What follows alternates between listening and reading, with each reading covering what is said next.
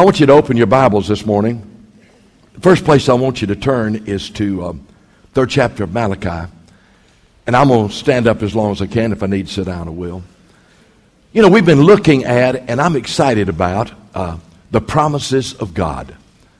Standing on the promises of Christ my King. Not only standing on God's promises, but living by God's promises. Man, we rediscovered that great verse in 2 Corinthians chapter 1, verse 19. Now listen to this about the promises of God in Jesus Christ.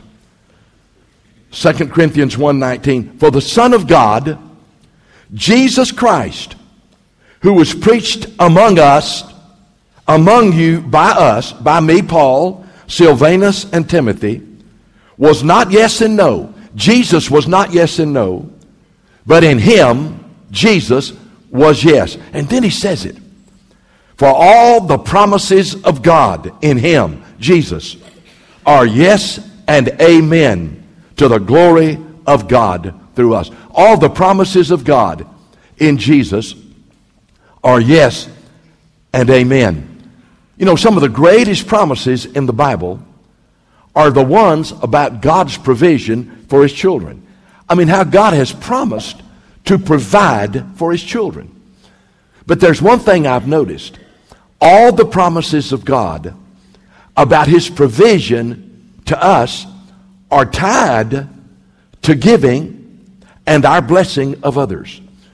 It's almost like the promises of God concerning his provision for us are conditional. I know many of them are, but especially the ones concerning his provision for us seem to be tied to our giving and blessing of others.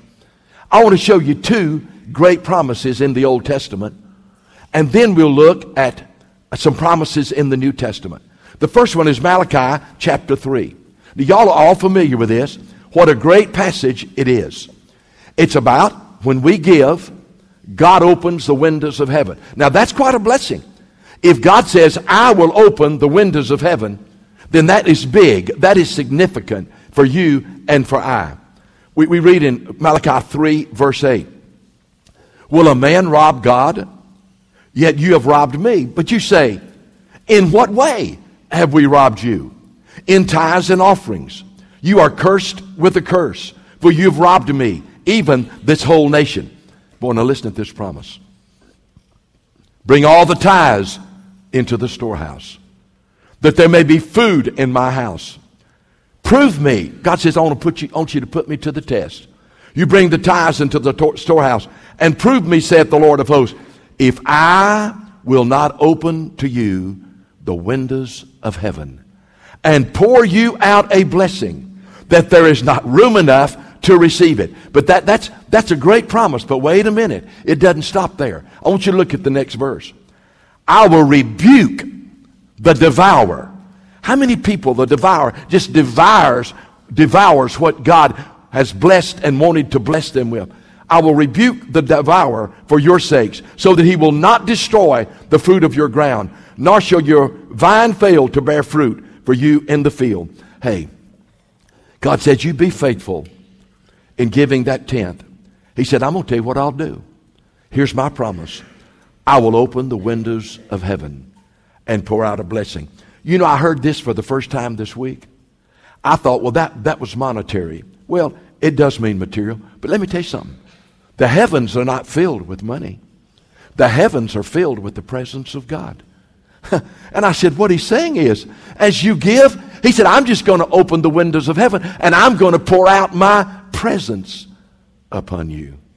And with my presence comes all the blessings that are mine. He said, I'll tell you what I'll do.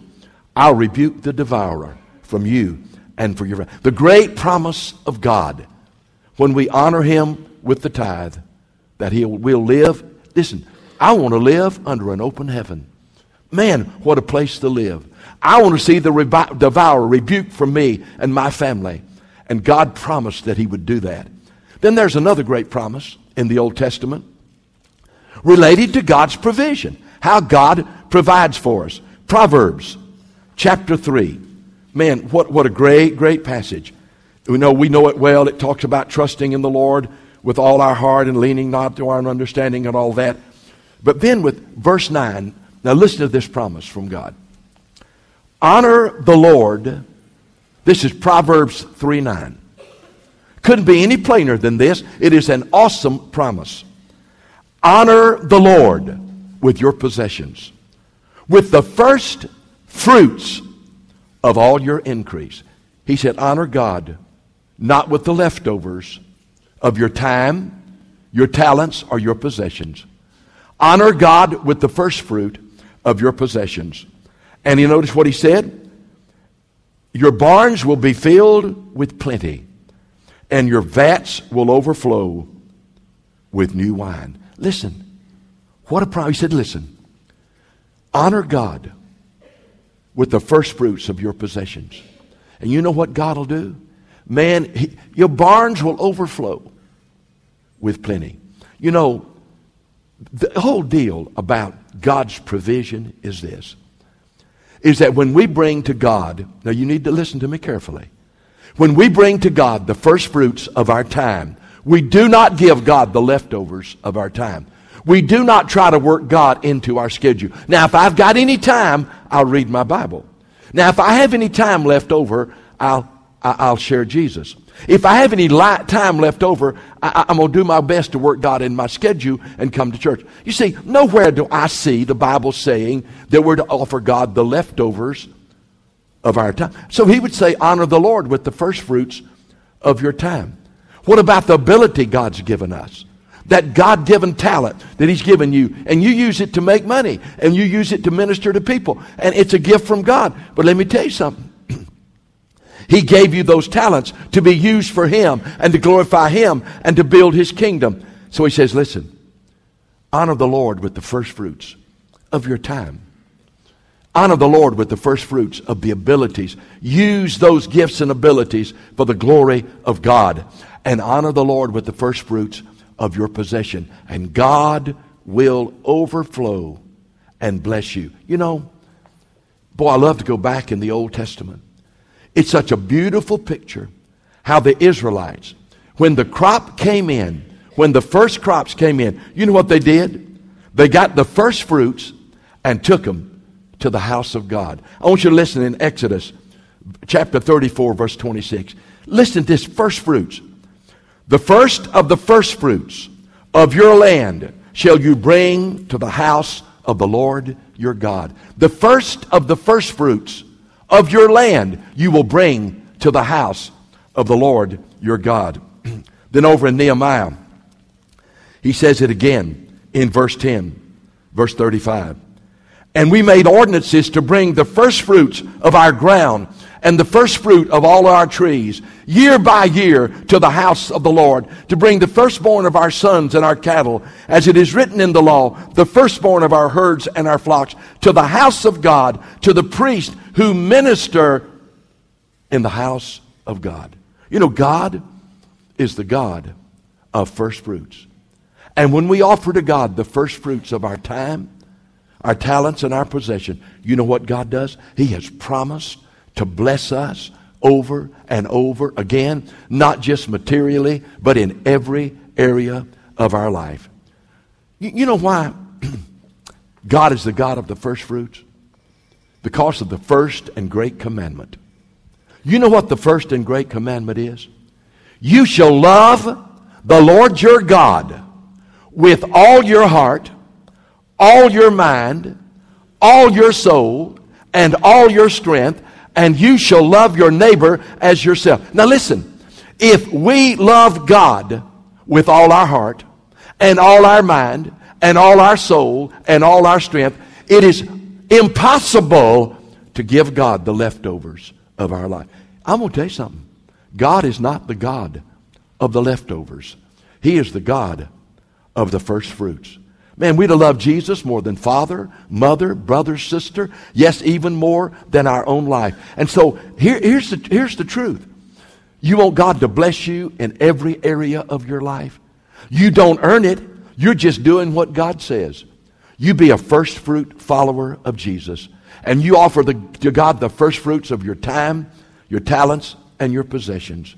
and God will honor you.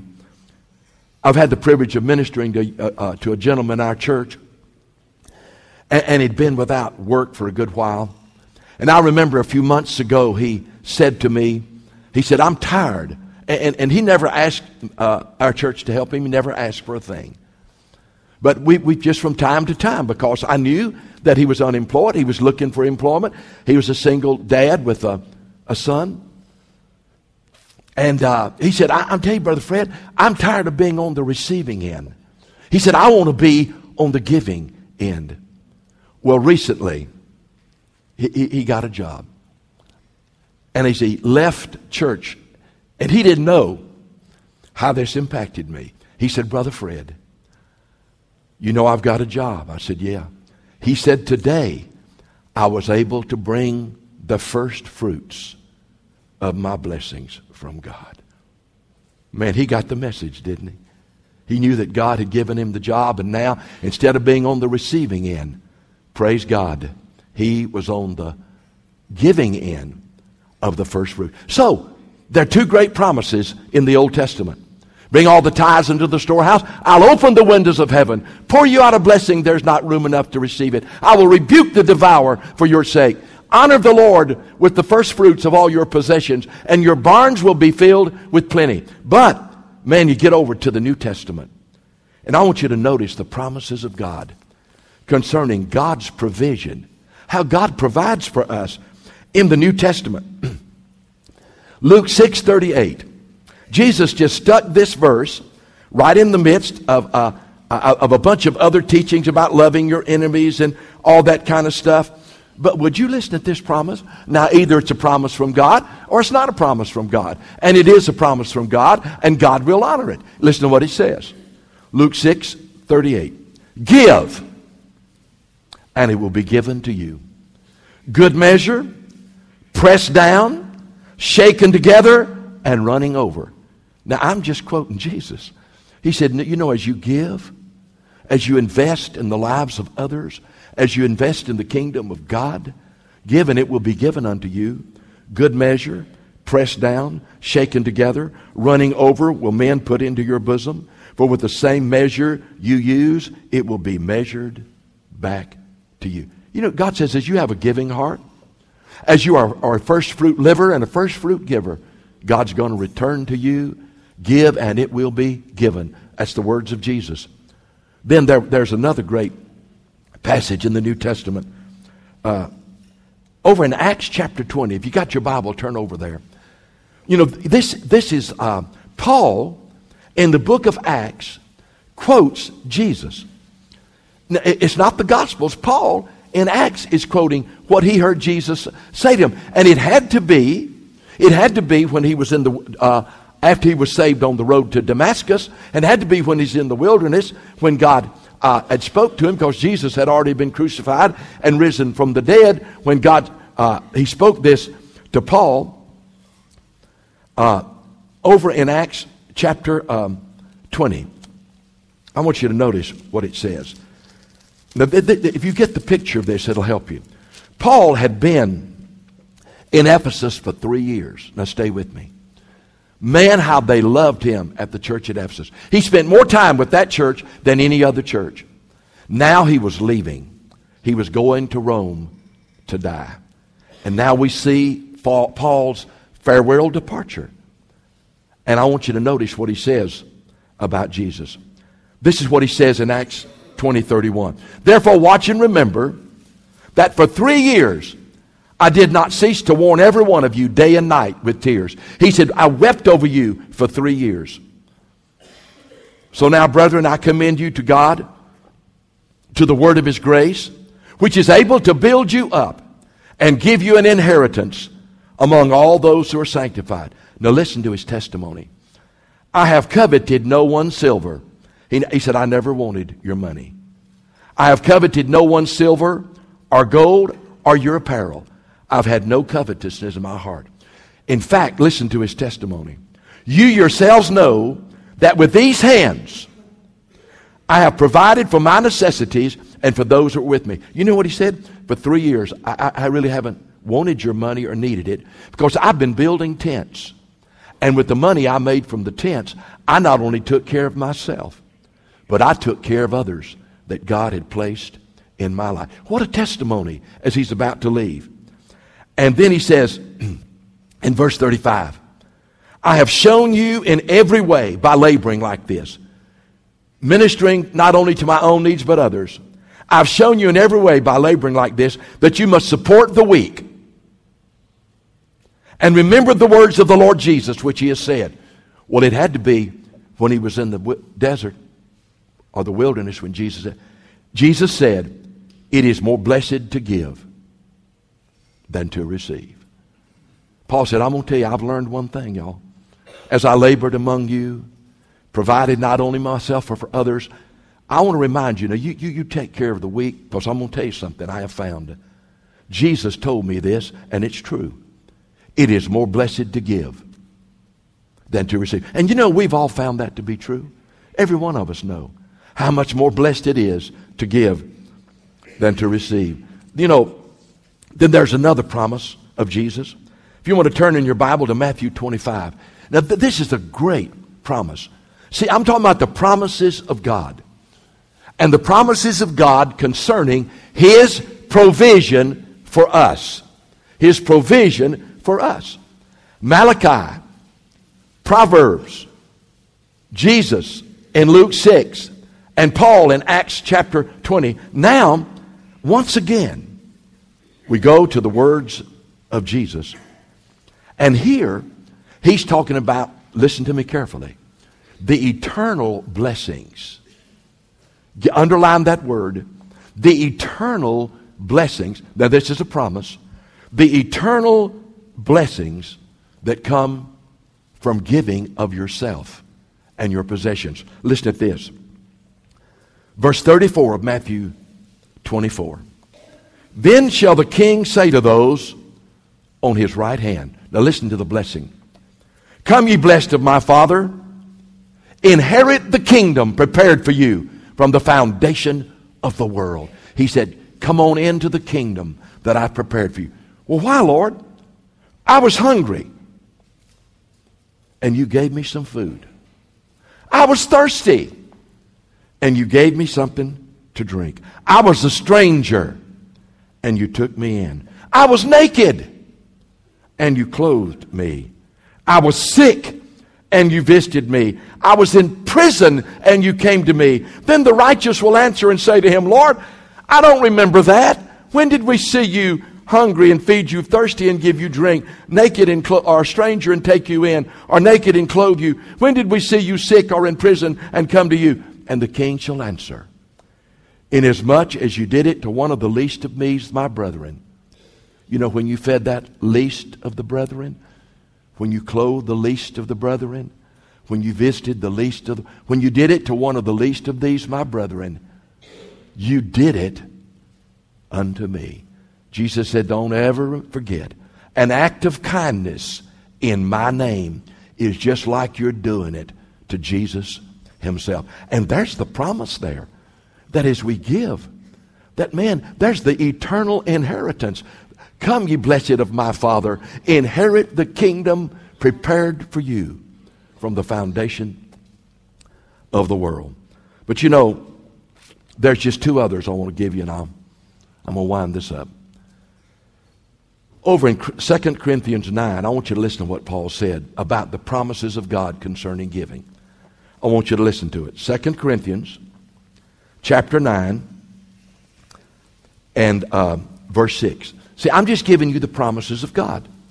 And how that every promise of God related to God blessing us in every area of our life is somehow tied to us blessing others. I'm just reading the Bible, y'all.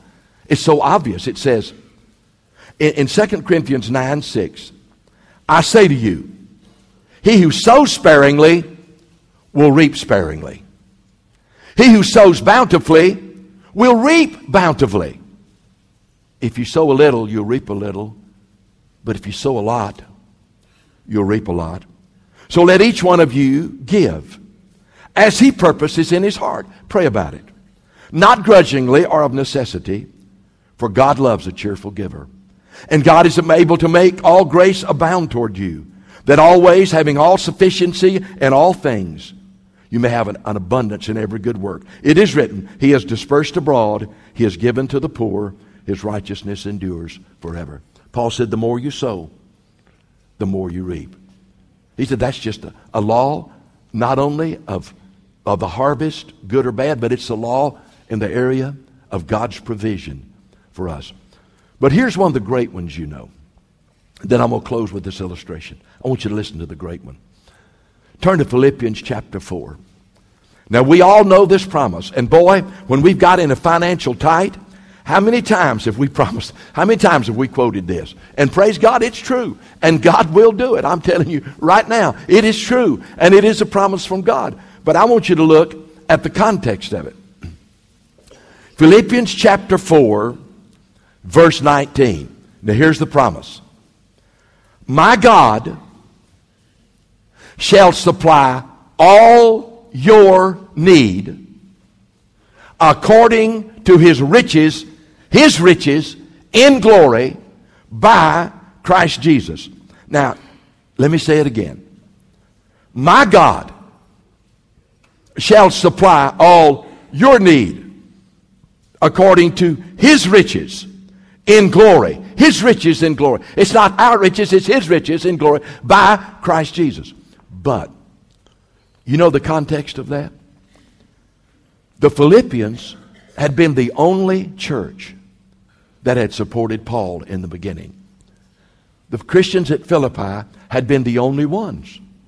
You'd say, well, I would have thought every church Paul ever ministered into, they would have supported. No.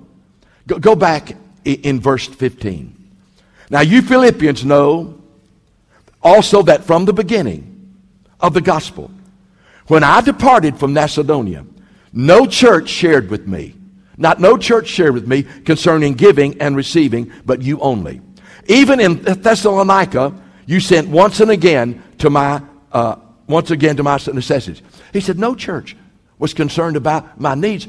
But even when I left, when I was in Thessalonica, over and over again, you sent to meet my necessities. Not that I seek a gift, but I seek fruit that abounds to your account. Indeed, I have all and abound. I am full, having received from Epaphroditus the things which he sent from you, a sweet smelling aroma, an acceptable sacrifice, and pleasing to God. He said, I am enjoying what you gave me. And then he said, God knows your heart. He said, and my God will supply all your need according to His riches in glory by Christ Jesus. He said, God knows your generosity. And God is faithful. And what a promise from God. Well, I want to close with this. I want you to listen to this. I hope I can tell it without weeping, because it's hard. One of the most moving things that has happened to me in a long time. Have your Bibles. Go ahead and turn in your Bibles to Mark chapter 12, verse 41. And I'll read a story to you in just a moment. Mark chapter 12, verse 41. I was ministering to a young man. He was 15 years of age. He was in a serious crisis in his life. A great crisis. As I talked to him about how that he just needed to cry out to God. Just cry out to God. Just cry out to God in this crisis. God hears and God answers. But the young man looked at me and said, but Pastor,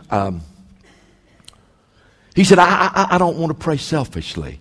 It seems like when I start asking God for things for myself or somebody that's close to me, I feel like I'm being selfish in my prayers. I said, no, you listen to me. God has told you to make your requests known to Him. You're not being selfish when you cry out to God about your needs. Not at all. I said, let me give you a story that'll tell you why. I said, Barnabas was sitting at the, it wasn't Barnabas. Bartimaeus, it was Bartimaeus, was sitting at the gate outside of Jericho. He was blind. Jesus came by. I said, now you listen to this story. It'll show you not selfish when you ask God for something. And Bartimaeus cried, Jesus, son of David, have mercy on me. And Jesus stood still. And I told him the story a little more in detail. And I said, when he came to Jesus, I want you to listen to what Jesus asked him. I said, you know what Jesus asked Bartimaeus? Bartimaeus, what do you want me to do for you? Jesus initiated the question. What do you want me to do for you? I said, that's not selfish for Bartimaeus to tell Jesus what he wants him to do for him. Bartimaeus said, I'll tell you exactly what I want you to do for me. I want you to open my eyes and I want to see. And Jesus opened his eyes. I said, now you understand that Jesus is saying to you as a young man, what do you want me to do for you? Well, then this is when he dropped the bombshell on me. He said, I like that story, Brother Fred. But you know my favorite story? In all the Bible, he was in a major crisis in his life. You know my favorite story? He says it's about the widow's mite. I thought most people didn't even know about the widow's mite. Can I read the story to you? Look at it right here. In Mark chapter 12, I hope I got it right. Mark chapter 12, verse 41. He told me that this story meant more to him than anyone in the Bible. Now Jesus sat opposite the treasury and saw how the people put money into the treasury. And many who were rich put in much. Then one poor widow came and threw in 2 mites, which was 2 copper coins, which make a quadrant, which is a Roman coin. So he called his disciples together. Now here's Jesus, and sitting by the treasure, people are bringing their gifts and putting them in the offering. Many people gave large gifts, but here comes the widow, 2 copper coins, which made up 1 Roman coin. So he called his disciples to himself and said, assuredly I say to you, this poor widow has put in more than those who have given to the treasury. For they all out of their abundance, but they gave out of their abundance. But she gave out of her poverty, putting in all that she had, her whole livelihood. And that 15-year-old boy looked at me and said, you know what that story means to me, Brother Fred? He said, I want to always offer to God my all. Now listen to what he said. I want to always offer to God my all. I want to always offer to God my best. And I know our best is no good unless Jesus is in it. But you see, what he was basically saying is this. I don't want to offer to God anything that does not cost me anything. He says, I always want to be one who offers to God my everything. Wow. That would revolutionize our lives spiritually. And that would revolutionize the Church of Jesus Christ. If our whole passion would be, God, I'm never going to give you the leftovers. And I'm not ever going on God just kind of, I'll tell you, Lord, I want to be like that widow. Man, I want to put it all on the altar. I want to put it all on the altar. I want to put it all on the altar. And I don't want to ever offer anything to you that's blind or lame. I want to offer what is best. Well, a little thing interested as I was walking in today. You know, I didn't shake hands because I don't want you to get what I got. But as I was walking down, a young man said, Brother Fred, wait a minute. I want to give you something. He doesn't have a job. He's looking diligently for a job. He's doing everything he knows. I know that he is living really from day to day. But he said, I don't know why, Brother Fred, but God told me to give this to you. And it was an envelope with a sizable amount of money. I'll just tell you what it was. It was $300. And I didn't say a word to him. He said, I don't know why God told me to give it to you, but he did. I know why God told me to give it to me. See, this guy, he gave all he had. He probably gave what he didn't have. I didn't tell him to. In fact, I would have encouraged him, look, you ain't got a job, you got 4 kids. No, but I'm glad he wouldn't have listened to me. I'm glad he listened to God. I'm going to tell you this. God is our provider. He is our provider. And all we have to do is just love him, offer him the first fruits of our life. And I have never seen the righteous forsaken or his seed breaking bread. God is our source. And you say, I want to experience the blessing of God in my life physically, spiritually, material. Yeah, I do too. And I'm going to tell you something. It's greatly tied into the whether or not you have a giving heart. Not just your money, but a giving heart of your time, of your talents, and your possessions. You are a giver. And man, when you are a giver, I learned one thing. You can't ever outgive God.